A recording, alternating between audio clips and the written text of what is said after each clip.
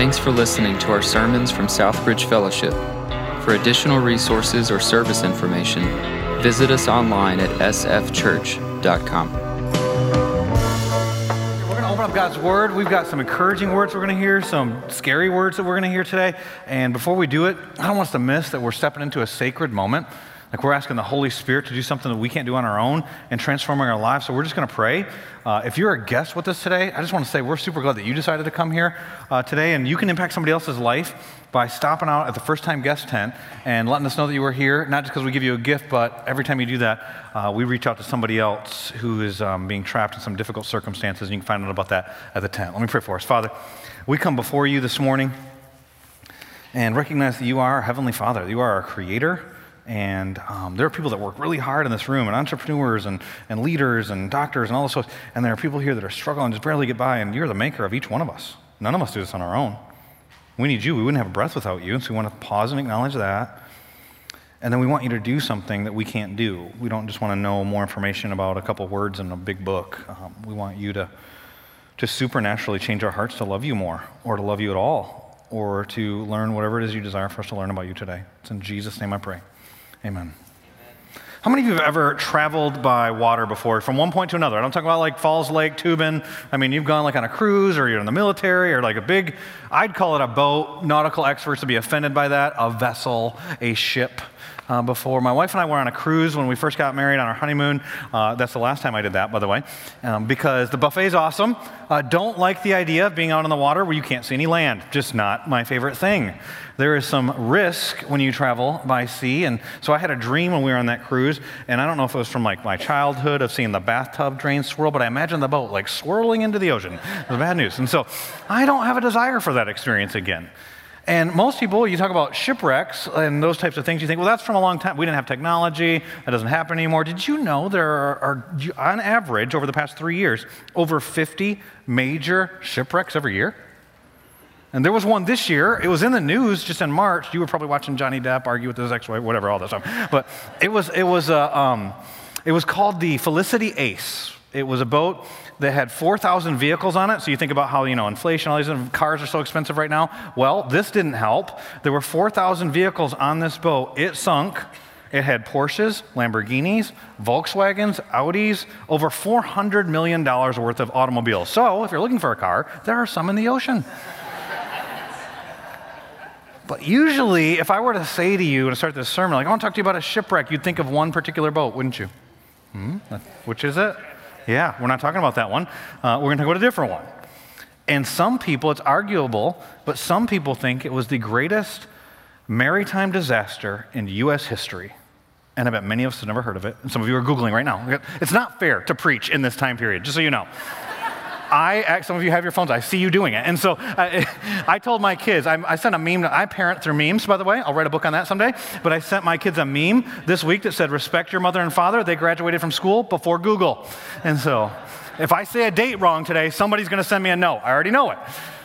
But the SS Sultana, you can look it up. It was in 1865, perhaps the greatest maritime disaster in U.S. history. And many people haven't heard of it because of all the other stuff that was happening in the media at the time. So it was in April of 1865. Those of you who are history buffs, you kind of know where this is going. The Civil War had just ended. I believe it was April 9th. On April 15th, Abraham Lincoln was assassinated. He was the president of the United States at the time. On April 27th, his assassin was killed. Anybody know his name? Yep, John Wilkes Booth. And so he was killed that day. At 2 a.m. on April 27th, 1865, is when the Sultana exploded. Now, it lost a lot of lives. If you look it up, there's debate about how many, somewhere between 1,100 and 1,800 people. But the really interesting thing to me about the story is the boat had a capacity of 376. What happened? Okay, so let me tell you what I've learned as I've read about this situation. I haven't watched the PBS documentary. I guess there is one out there. But what I've read is that what happened was the captain of that boat, so what they would do at the Civil War is steamboats would travel up and down the Mississippi River, and you can do all the science of how steamboats work and figure all that out. They got a bunch of boilers in them. And so this steamboat, 376-person capacity, had 4 boilers in it, and it was traveling down the Mississippi. News was different then than it is now. No Twitter, sorry. No 24-hour news coverage, you're welcome. And so what ended up happening was people would get newspapers. Some of you might remember these, you're that long ago, okay? And so what ends up happening is the North had cut communication with the South off, telegrams weren't going, the president gets assassinated, and a bunch of people didn't even know. And so Captain Mason grabs an armful of newspapers, hops on a steamboat, starts traveling south on the Mississippi, and at the port's telling people. He meets a quartermaster. His name is Reuben Hatch. And Reuben Hatch comes to him and says, hey, I control the ports. You've got the steamboat. Did you know the U.S. government is paying $3 per soldier that you can transfer from the south back to their homes in the north? It's $8 for every officer. And I can guarantee you 1,400 men. And so he goes to travel to the port where he's going to pick these guys up. He's obviously got a kickback deal and bribes and all kinds of stuff that happens, and we just know that happens. And so he's going to this port, and his boat has a problem on the way in. The Sultana has a leak in one of the boilers, and it's going to be a 3-day repair. But he gets into the port, and he tells the mechanic, we can't wait here 3 days, or else these soldiers are all going to get on different boats. Fix it today. So instead of replacing it, he patches it. And so he patches it. They put on that boat 70 paying customers, 85 crew members, and the rest, and no one knows the exact number, were soldiers. Over 2,100, it is believed. So the decks were sagging and creaking. 2 days later, to fast forward the story, they're traveling up the Mississippi about 7 miles north of Memphis, and 2 boilers explode. About a split second later, the other 2 of the 4 boilers explode. People are flung thousands of feet from they recovered bodies months later, in trees, like all over the place on the Mississippi. And they don't know for sure how many people died because they don't know for sure how many people were on the boat. But they know it was over 1,000. Most people, the last number that was official was 1,168. What's really interesting is no one was ever held accountable. You can dig into that mystery if you like history. And when they went to say what the cause was, the official record actually says mismanagement of the water in the boiler system. I am not a nautical expert, but how about this? There were too many people on your boat. It was overcapacity. Or how about this? Let's get a little bit deeper. Greed, the idolatry of the hearts of the captain and the guy at the port would put other people's lives at risk for this. Or how about we'll back up a little bit in the story and go, you knew you had a problem, an internal problem. See where I'm going with this? You see the spiritual connections? You knew you had an internal problem. You patched it rather than really dealing with it, and now it became dangerous later. Here's the reality about almost every shipwreck story that you will see that they have any information on. You could see it coming if you just knew the signs. Today, I've titled our message, How to Shipwreck Your Life. Because what our passage talks about is the signs that you are headed down the wrong path. And so if you have your Bibles, Hebrews chapter 12, we're going to pick up in verse 12 where we left off last week. Hebrews 12:12. You're not familiar with the book of Hebrews. It's toward the back of the New Testament. It's one of the bigger ones, and this is the back of the book. Hebrews 12, verse 12. Let's get right in the passage. It starts with, therefore. All right. If you've been at this church very long, you know we can't start there. Right? What is the therefore? Yep, I hear you. And so you got to know the context. Like that's just one of the things that hopefully you pick up being part of this church for a long time. You got to study your Bible on your own. Can't just go with once a week what I tell you because we barely gloss the surface on most of what our passages say. So you got to dig in yourself. But if you're going to dig in, you need to know the context. A lot of people complain about, I don't understand the Bible. Well, you wouldn't understand any book this big if you just jumped into a section and started reading it. And we're going to cover a few sentences in this book. Think about if you try that on a movie. Sometimes my wife watches movies, and I'll walk in the room an hour into the movie. Who's that guy? What's that? Do they like it? Are they married? Are they going to get married? Or do we want them to break up? And she's probably sitting there thinking, I want you to shut up. She doesn't say it because she's too kind, but it's like, you're never going to get it. You just jumped at you're too late. You need the context. And so when you come into the Bible and you see therefore, you go, what is that connecting to? Well, last week we talked about the Lord's discipline. And we did kind of a survey on suffering as a whole. And just for those of you who were here last week, if you see someone suffering and they ask you, why am I suffering? What should you say? I don't know. Because unless God put in the book and said, this is why that person suffered, you don't know. Because sometimes it's because of obedience. Sometimes it's because of disobedience. Sometimes it doesn't have anything to do with their obedience or disobedience. Sometimes it's just because you're in the sinful world. Sometimes there's a spiritual battle taking place. Sometimes God's got his plan that you'd suffer, and it's part of a bigger plan for his glory. But you don't know. And so we talked about that, but that connected back to the beginning of chapter 12, which was an analogy of running. Remember, run the race that's set before you. Everybody's got their own race, but we don't run alone. Be conscious of the cloud of witnesses, what they're saying to us, who are you running with? Throw off everything that hinders. But the problem with starting there is chapter 12 starts with the word therefore. You got to go back further. And chapter 11 was example after example of what faith lived out looks like. By faith, and then fill in the blank with a name, and then what they did that demonstrated their faith. So by faith Noah, by faith Enoch. But that was connected back to, do you remember, in chapter 10 and verses 36 and 39 we talked about, that really sets the tone of the whole thing, which was endurance. In Hebrews chapter 10 and verse 36, for you have need of endurance, so that when you've done what God wants you to do, you may receive what is promised. And we talked about a whole message about how we do work for rewards. We do live for a carrot at the end of a stick is throughout the Bible, and a lot of Christians have a hard time with that. Take it up with God. You don't just do what's right because it's right. He actually promises us blessings and promises us reward for what is promised, it says here in this passage. Verse 39, but we're not of those who shrink back and are destroyed, but of those who persevere or endure or keep going. And that's why he told us all those people who persevered and kept going in chapter 11. And that's why he gave the race analogy in chapter 12. But people were struggling. They were suffering. Some were being disciplined. And so look at what he says in verse 12. Therefore, lift your drooping hands. Strengthen your weak knees. So he's getting back into this running analogy. And make straight paths for your feet, so that what is lame may not be put out of joint, but rather be healed. And so you've got these people, remember, they've been warned, don't drift, don't let your hearts get hardened. And then he starts telling them, you got to keep going, you got to persevere. Just told them the hall of faith, like all these people, by faith, all these people, you're running your race.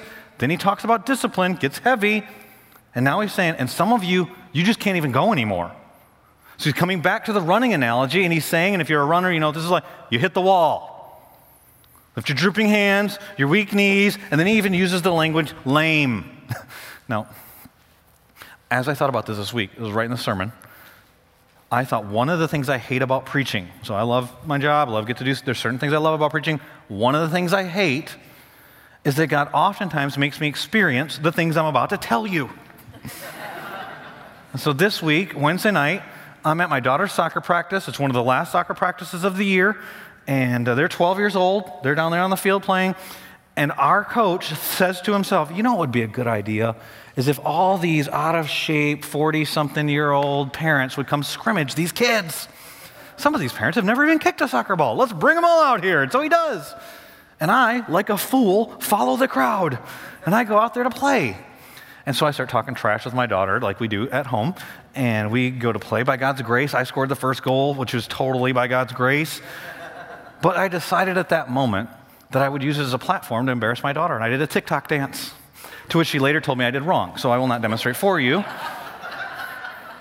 And then about a second later, she scored on our team. And so she starts talking trash to me. And so we've got the Lehr rivalry going with the game within the game. Like we're going at each other here. A little bit later, I go to take off after a ball, and I hear what sounds like an air gun.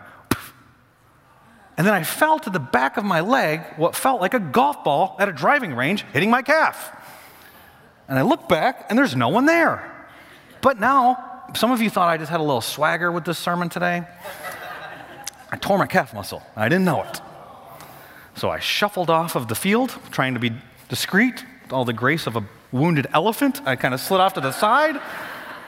I thought I had made it, unseen off of the field until a mom from the stands yells, I can carry you. It's like, in other words, you're lame. And she was right. I couldn't run anymore. So I shuffled to my car, drive over to the trainer. He goes, great news. I was like, great news? Oh, what? He goes, you tore your calf. Yippee. Like, forgive me for not dancing. You get what? He said, I thought you tore your Achilles. Calf was much better. Okay. Either way, I'm lame, can't run. What the author's saying in this passage is, some of you can't go, I'm telling you to endure, and you're going, I literally can't go anymore. And what he's been saying, there's people in chapter 11 are going, you can do it, it's worth it, keep going, run the race that's before you. But there's suffering, and it's hard, and we know there's people that have already given up in this church, because we talked about it, they don't even go to church anymore. And some of them are going, I can't go forward. He's going, well, you can do it, but it's also, and he gives in this passage, it's possible to ruin your life. Or the language I'm using for this sermon, to shipwreck your life. And so what he gives us in this passage are 3 warning signs. The last one is the worst. 3 warning signs that you're headed for destruction. The last one's the worst, and I'm just going to give you a preview because this. In every shipwreck story, there comes a point where there's no salvaging it. The ship is going down. And that happens in our lives too. But wait, Pastor, you told us that as long as we got air in our lungs, we can... Wait till we get there. First warning sign is this, that you're on the wrong path. The first warning sign is when you're on the wrong path. We already read it in these verses, so I'll read them to you again. Therefore, lift your drooping hands, strengthen your weak knees, and make straight paths for your feet, so that what is lame may not put up joint, but can be healed. So there's still a chance of healing here. But are you on the right path? So that's a question you got to ask yourself. The Bible says that a lot of times we think we're on the right path, but we're actually headed for destruction. Proverbs 14:12 says it like this: there's a way that seems right to man and woman, for those wives that are elbowing, there's a way that seems right to man that ends in death. And so we can think that we're doing the right thing. We can think we're going the right way and not be. And Jesus says it like this: there's a wide gate and a narrow gate. Most people pick the wide gate. Few people pick the narrow gate, and the wide gate leads to destruction. His exact words, Matthew chapter 7, verses 13 and 14. Enter by the narrow gate, for the gate is wide and the way is easy that leads to destruction. Those who enter by it are many. For the gate is narrow and the way is hard that leads to life, and those who find it are few. The language that's used in our passage in verse 13 was make straight your paths. And so what happens is there are people that are not following Christ. They know they're not following Christ, but they think they're doing the right thing. That ends in death, the Bible's saying. But what also happens is, and who's being warned in this passage, is there are people that maybe you've just been around church for a long time.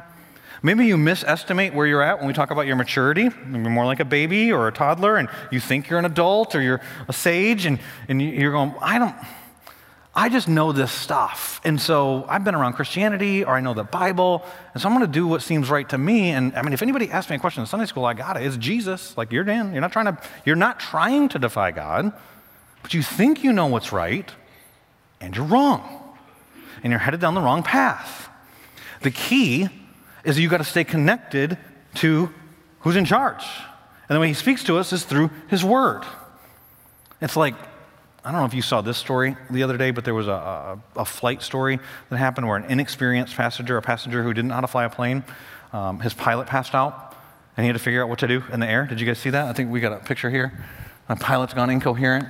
If you didn't watch it, maybe you were watching Johnny Depp and whatever he said in that thing. And what he said, what happened was Darren Harrison is his name, if you want to look it up.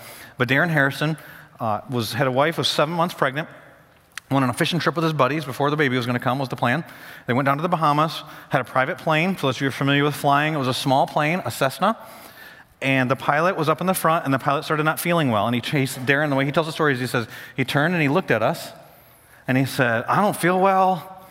I've got a headache. Everything's fuzzy. What do I do? And I'm thinking, he said, I was sitting in the back of the plane with my feet up, and I would be like, why are you asking me? Like, what made you think I was qualified? I'm fishing. Come on. And then right after he asked that, the pilot passed out.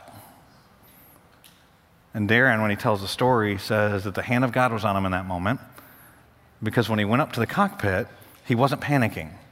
But listen to what he saw. He said, all I could see was the ocean. The plane was descending rapidly, and I looked out the right window, and all it was water. If you're not familiar with flying planes, that's bad.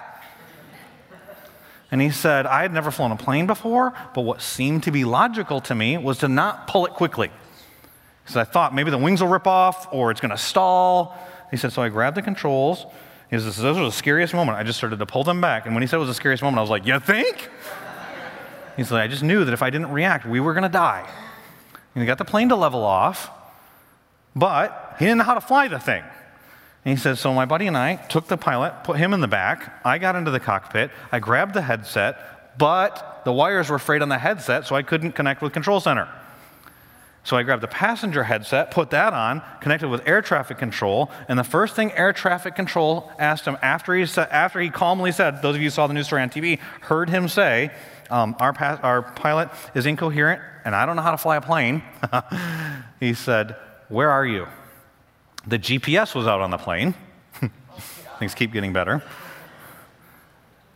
And this could be a great spiritual analogy. It's not the one I'm making right now, but the most important thing for the air traffic control at that moment is you got to know where you're at before I can tell you where to go. So we talked about that. Baby, teen, not yet a follower. Like, you got to know where you're at in your spiritual journey. There's a lot of them in this message, but there's only one I'm going to make. Is that what he says next? Is he says, what kind of plane is it? What does the dashboard look like? Because the air traffic controller was a flight instructor. And he wanted to be able to look at the controls as he told him what to do, and he wanted to be able to know, what are you seeing? And what happened was, after that, was a step-by-step process of getting him in line with the runway. He told him things like, the runway will get bigger as you... He's like, but I don't know how to stop the plane, even if we land it. He's like, I got you. It was important that he stay connected to the control center. Do you get where I'm going with this? There's a straight path. You can go on it. That's the safety. That's where you want to be. You got to stay with me if you're going to get there. Got to stay connected to me. But I've never done that. That's fine. I know how to do it. To be Captain Obvious, God's the control center. He's told us what to do. And he's telling us, if you do what you think is right, it will go wrong. So what is his path? Well, the Bible tells us that too. Keep going through our passage. So I've read up to verse 13.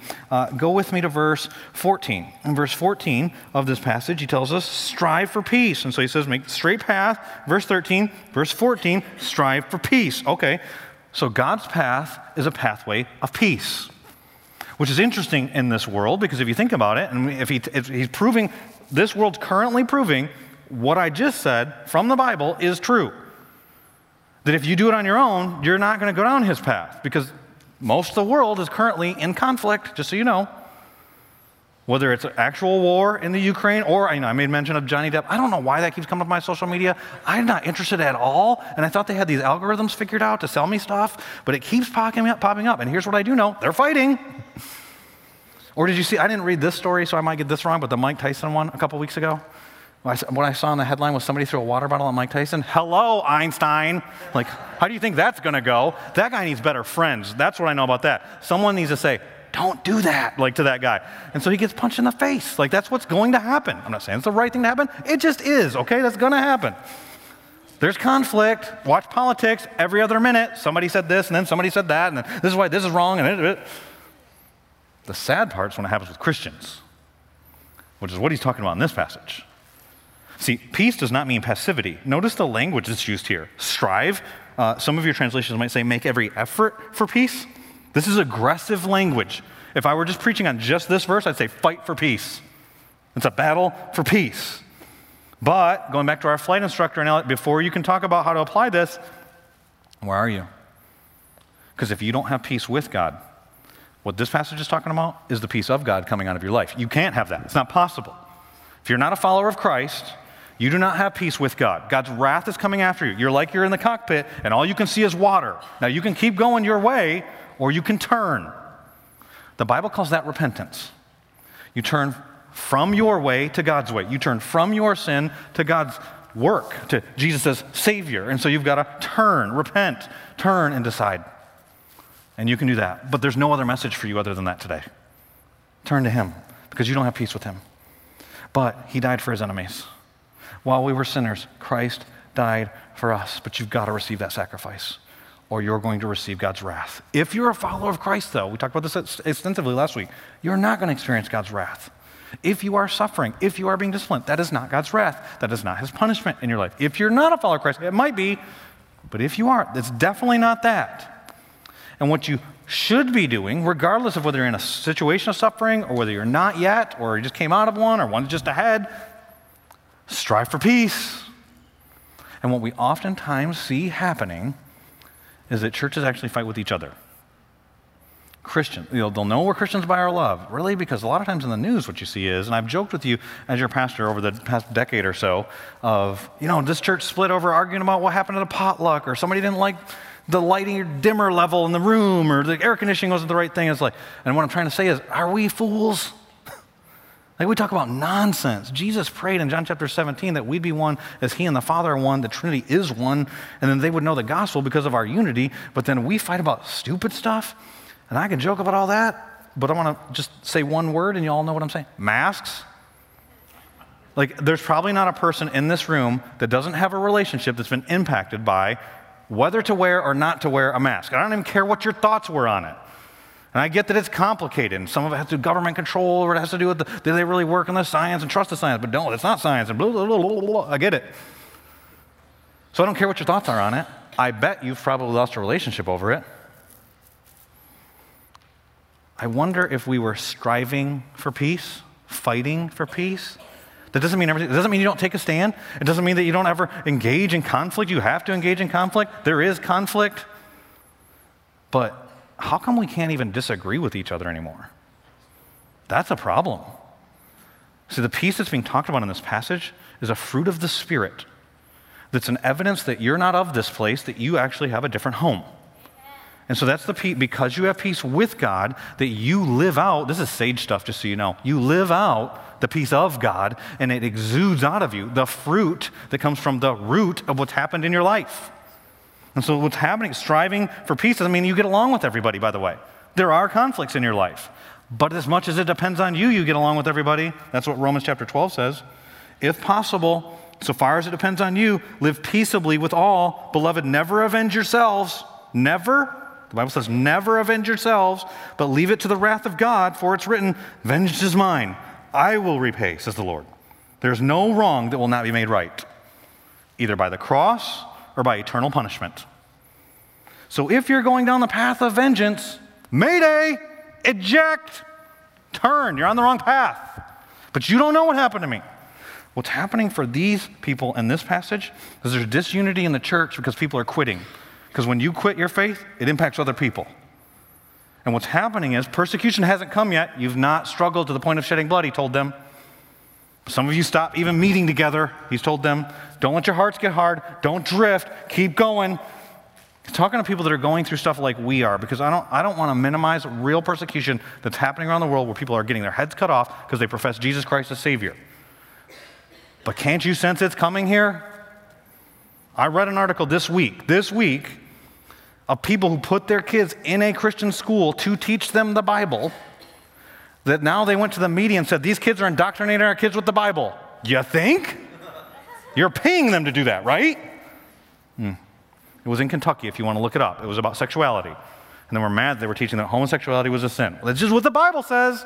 And we told you that before you came here, and you paid us to do it, and you signed on that you agreed with what we're saying. Okay. The media's having a field day. It's coming. They could sense it was coming, and because Christianity was not socially beneficial to the believers in Hebrews, people were quitting. It's happening now too, just so you know.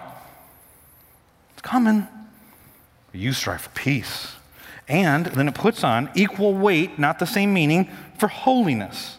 It's a path of holiness. Strive for peace with everyone and for the holiness without which, get this, no one will see the Lord.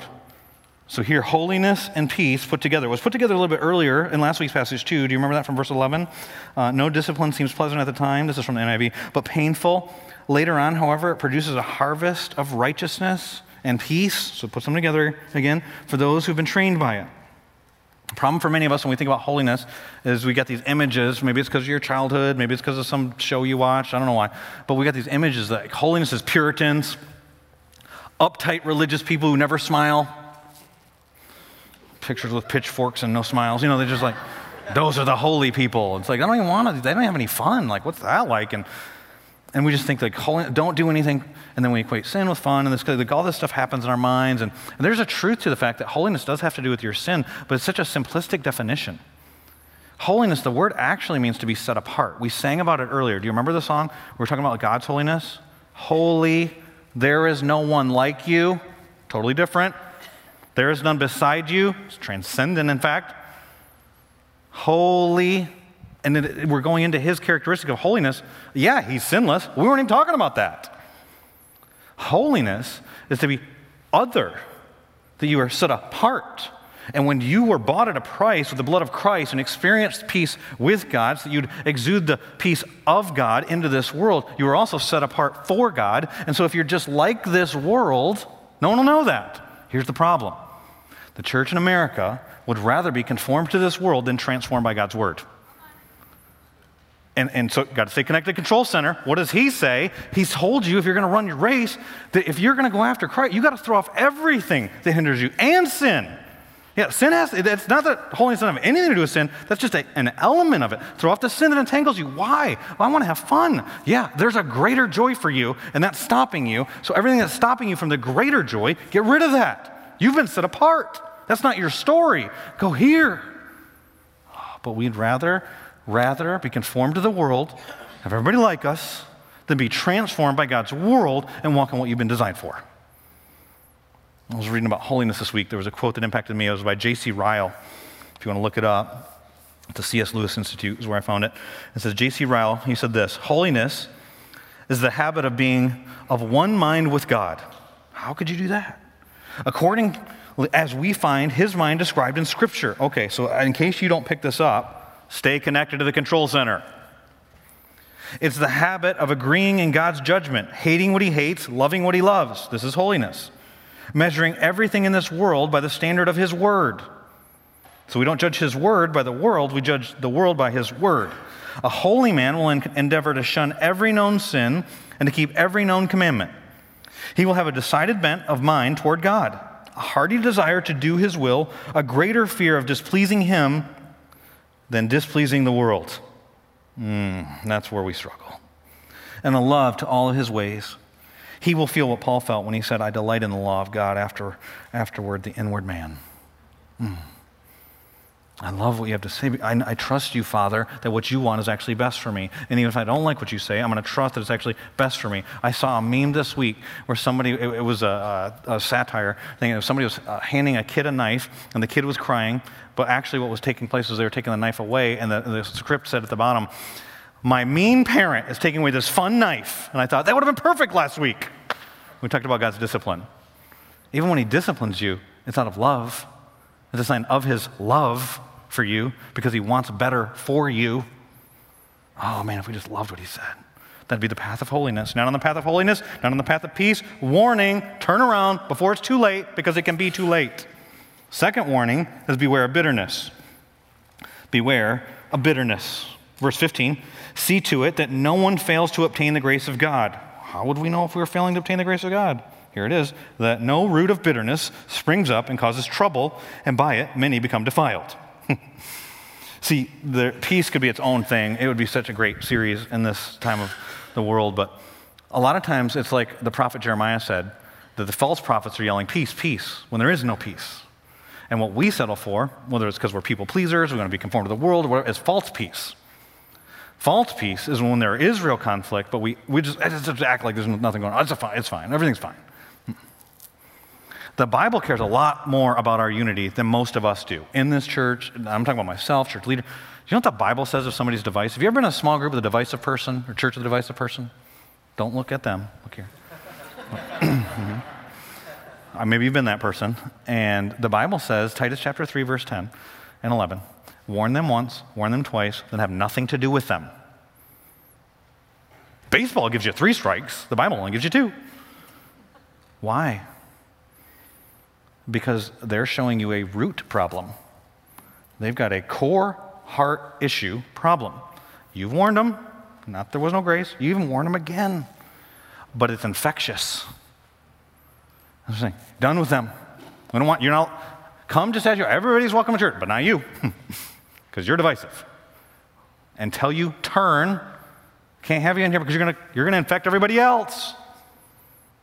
And what does it say in this passage? The bitterness, by the way, what came before, this isn't 2 separate sermons, what came before one is the path of holiness and the path of peace. It ties into this. If you don't go down the path of holiness and you don't go down the path of peace, you will end up in the waters of bitterness. You know what the crazy thing about bitterness is? Everybody thinks it's bad. So you got a non-believer friend and you guys argue about everything at work. Bitterness is bad. There's your notes. You can just talk to them about that. Everybody thinks bitterness is bad. You can read secular studies, which I did some this week, just thinking about bitterness. They'll give you diagnosis, signs of where bitterness comes from. They don't have a cure. And so signs are things like this. Have you ever had an argument with somebody and they weren't there? It's an imaginary. Don't raise your hand. Or raise your hand, but I won't look. Raise your hand, but I won't look, in case it was with me. You ever have an argument with somebody and it's an imaginary argument? You ever had that? I've done it. I'm undefeated, by the way, in those. I have yet to have an opponent say something I didn't think of when I'm making up what they're saying to me. I would have never thought of that. No. That's a sign you might be bitter if you're having those discussions, by the way. You ever rejoice when somebody else suffers or struggles? Yeah. This is a secular study I was reading. They don't believe, rejoice with those who rejoice and mourn with those who mourn. It's a command for Christians, by the way. If you do that, secular studies say that's a sign of bitterness. You ever said this before? There was one that I was reading, a gentleman actually came up with a diagnosis for bitterness that he called a mental disorder, like PTSD. And it was a lot like PTSD. Do you ever make excuses about things for your future because of something that happened to you in the past? They said that's a sign of bitterness. I mean, my life would be so much better if blank didn't ever happen. I'd try that, but blank happened. It's a sign of bitterness. Diagnose it. I can tell you the signs of it, tell you the cause of it. They say tragedy. The Bible goes so much deeper. If you read the Bible on bitterness, the first time you'll see that word for bitter in Hebrew in the Old Testament, it was written in Hebrew, it's Mara. Sometimes in your English translations it even translates it Mara. It's just showing you that word. It's in Exodus chapter 15. The context for Exodus chapter 15 is Exodus chapter 14, which I think context is important because you haven't picked it up in this message. In Exodus chapter 14, there was this water miracle where there were like 2 million Israelites and they crossed on dry ground through, they call it the Red Sea, and they get to the other side. 3 days later, 3 days later, in Exodus 15, they're complaining because they don't have water. Oh man, there's so much humor here, but we don't have time. You kind of know a guy who can fix the water, but whatever. Anyway, they're complaining. Then they find water, but they can't drink it because it's Mara, bitter. But you see the bitterness in their lives in the story because of anger. Anger is one of the main causes of bitterness. When you see it listed as a sin in the Bible, anger and bitterness are often together. Malice and slander and gossip and things like that too. Wrath and fighting, discord, all the conflict language, they come together. Anger is simply this, when you don't get what you want. Somebody could have blocked it, you felt entitled and didn't receive it, like whatever. For whatever reason, you didn't get what you wanted, and now you're angry. Somebody's driving too slow in front of you. Like all the scenarios come down to you're not getting what you want, and you're angry. When it happens to a little kid, they come to you and say, "Can I have a snack?" "No, dinner's in 5 minutes, no snack." Rolling around on the ground, and you're an adult, and so you would never do such a thing. You just look at them with a judgmental King James, like, "Thou is filled with the Holy Spirit," and are you done? Like, it's what you say to the kid. What are you done with? You're getting it out. You're getting the anger out. Adults, the Bible says, "Do not let the sun go down on your wrath," but a lot of times we'll hang on to it, and that turns into bitterness. First cause, anger. Second cause, there's a guy listed in Hebrews 11. His name is Abel, and he's praised for his faith because he offered the better sacrifice. Everybody in the Bible wasn't excited about that. There's another guy named Cain, his brother, and he killed him because of it. Jealousy is a cause of bitterness. Anger is a cause of bitterness. Tragedy, which the secular studies all point to, a cause of bitterness. Read the book of Ruth in the Old Testament. There's a woman named Naomi, and she loses both her husband and her son. So her and her daughter-in-law go to her hometown. All of her high school besties come out. "Naomi, you're back." "Don't call me Naomi, call me Mara, because God has dealt bitterly with me." Tension. It gets resolved in that story. It's a great gospel book, the book of Ruth. But bitterness from tragedy. And what does that do? See, the Bible goes even deeper. It doesn't just show you signs of it. It doesn't just show you how to identify it. It doesn't just tell you the causes of it. The Bible will tell you things that it means for you. Acts chapter 8, verse 23, incredible story. You'll have to read the whole thing on your own to get the context. We don't have time for that. But it says this, "For I see that you are in the gall of bitterness and in the bondage of sin." Bitterness is bondage, just so you know, if you've identified it in your own heart. And if you have it, you know. Proverbs chapter 14, verse 10 says this, "The heart knows its own bitterness, and no stranger shares its joy." No one wants that.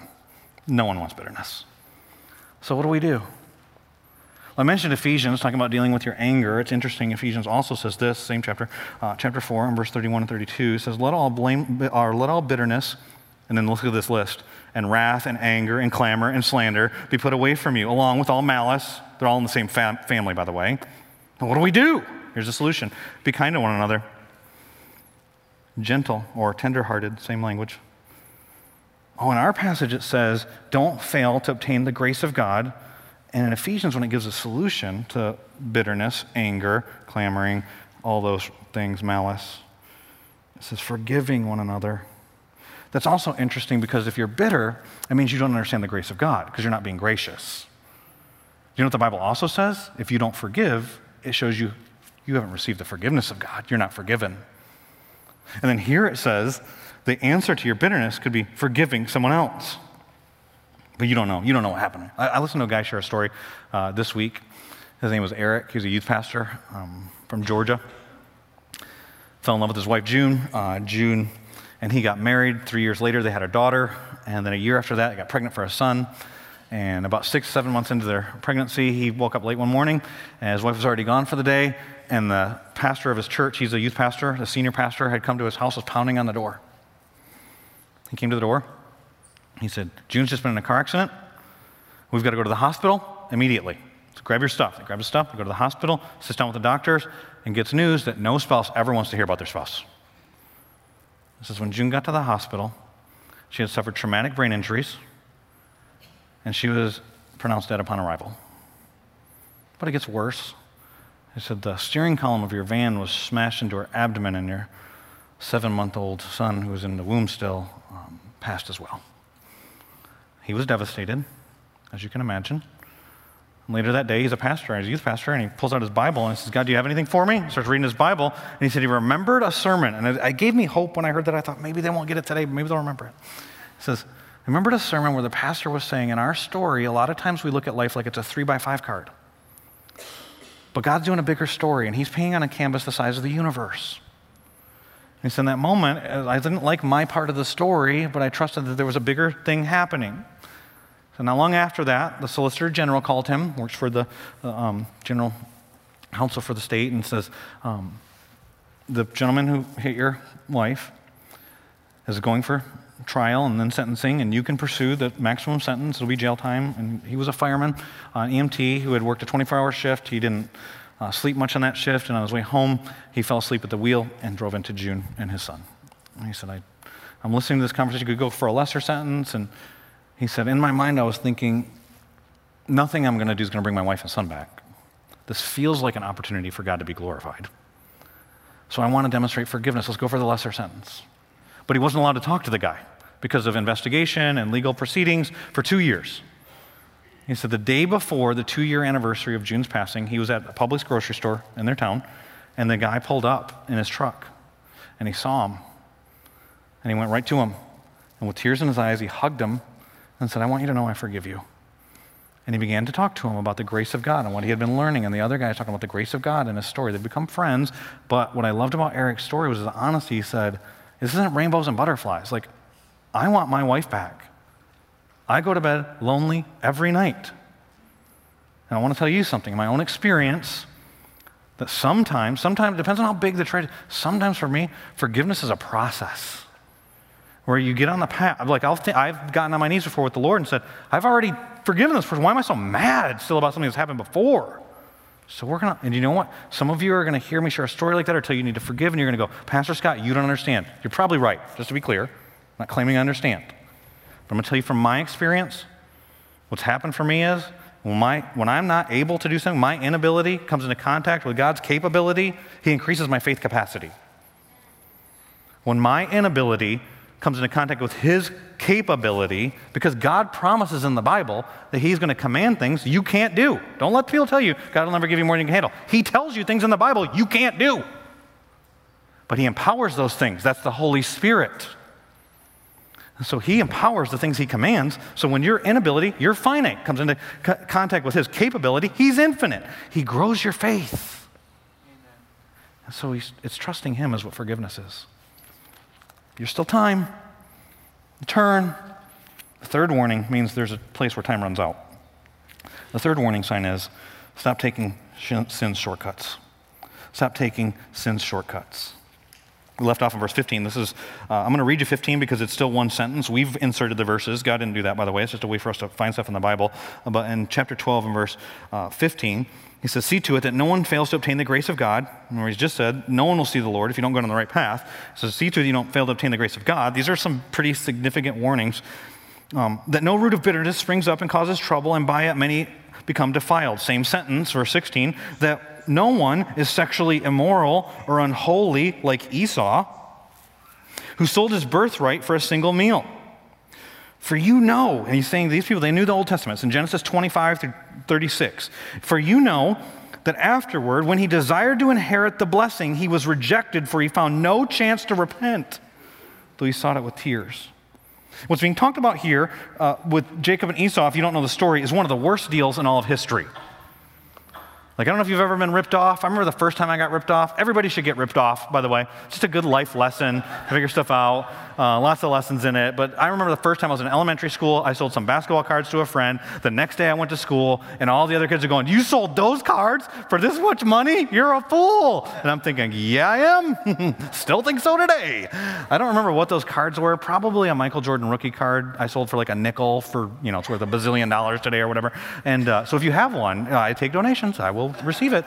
And I won't even sell it, I promise. But at any rate, there's some terrible deals out there. I don't know. I think I mentioned about 3 or 4 months ago, it was in the news, Ron Wayne was one of the original founders of Apple, and he sold his 10% shares for $800. And the reason why I was in the news is because on a particular day, those shares would have been worth $300 billion if he still had them in March of this year. That's a bad deal. But not as bad as Esau, because of what he gave up. It was more than money. And it went kind of like this. It'd be like if you came over to my house and you said, oh, small group's awesome. Oh, you making those smell like some good tacos. I'm like, yeah, they're good tacos. Can I have one? And I go, why don't you delete your wife and kids from your life insurance policy, put my name in, and then I'll give you a taco. And you don't go, are you crazy? You say, okay, give me the taco. That's what happens in Genesis 25. There's 2 guys, they're brothers, they're twin brothers. One was older, Esau was the older gets the blessings in their culture. And so the older one comes in, he's a camo guy, he wears the camo all the time, he's hunting. And then there's the GQ, like the Gucci guy, he's inside, he's a culinary expert, knife ninja, you see that on Food Network, you ever try that? Don't try that, it hurts. And so he's cooking a meal, hungry guy comes in, he's hangry, wearing his camo, give me some stew. I tell my kids to ask for stuff. From me, from other people, like, you just never know, they might give it to you. Go big. This is ridiculous. It's audacious. Jacob goes, yeah, you can have some stew if you give me your birthright. That's your inheritance. It's everything that's been promised to you. It's your future. And he says, yes. But if you read the story, he doesn't say, and there's a prostitute in the back. Hey, here's some porn. But when you read Hebrews, it says, don't be sexually immoral like Esau. Where was that in the story? Do you think it's any coincidence that in America, not only do we have incredible sexual perversion, but a big problem with gluttony? Your God is your stomach, is what he's saying. And when that's true, warning! It's like getting in the cockpit and all you see is water. But there comes a point. The biggest problem with understanding this passage is not that it says that Esau is sexually immoral. The biggest problem is this passage is going, wait, he's not able to repent? Pastor, you've told us since the beginning of this church, if there's air in your lungs, God's still got a plan for you. There's still a chance. Turn. And that's true. And it's still true. This passage does not say that he wanted to repent and God said no. Read what it says. He sought the blessing. And if you read Genesis 27, he wanted the blessing with tears, but he had no chance to repent. Why? Because his heart was too hard. It is possible. Genuine repentance will never be rejected by God. It's possible to get past the place where you would repent. Warning! That's significant. Why do you think Hebrews says, today, if you hear his voice, do not harden your hearts. because it doesn't get better when you go down that path. So I'm going to give you an opportunity to repent today. That's to turn. Turn from the way you're going, turn from your path to God's path, and then turn to him. If your heart's sensitive, you've sensed that maybe you're bitter, or there's sexual immorality, or you're going down the wrong, you've been doing things you thought they were the right thing, but it might not be what God says, and so you want to get on the right path, then you turn from whatever you're at and you turn to him. But if you're sitting there and you're going, yeah, whatever, wrap it up. Whoa, warning. The band's going to come. I'm going to lead us in a prayer, but you talk to the Lord. The Holy Spirit will do the work. Let's bow our heads, bow our hearts before him. Father, we come before you right now, and it would be easy to miss this moment and start singing a song in a minute or getting to lunch or whatever's the next thing. But God, if you're working in our hearts, I pray we wouldn't harden our hearts, that we would listen. And I just encourage you, brothers and sisters, whatever it is that God's telling you to do, you do that. By his Holy Spirit leading you, and maybe it's like, I don't even know what to do. I don't know what his word says. Then okay, we know where to get connected to the control center, start talking to him, get the instructions, but commit right now. Whatever you say, that's what I'm going to do. And whatever you say, that's what I'm going to do. And surrender and trust. What? I couldn't forgive. I can't let go. I don't know how to. Turn to him. He'll empower you. He will change you. He can do that. Father, we come before you right now. I pray if there's any here that need to begin a relationship with you, this would be the moment of salvation. Pray for people that have secret sin that nobody else knows about. You know. You were there when it happened. And I pray that you draw them to you. Change us, transform us. And I'm going to say amen in just a minute, but I want you to know you don't have to stop talking to him. Even if you stand up and start singing, you can be talking to the Lord. The Bible says to pray without ceasing. Sometimes you're talking to other people, but you're thinking the Lord's doing something in your heart, and you start talking to him, and you just keep don't miss. If he speaks, don't miss it. So in Jesus' name I pray.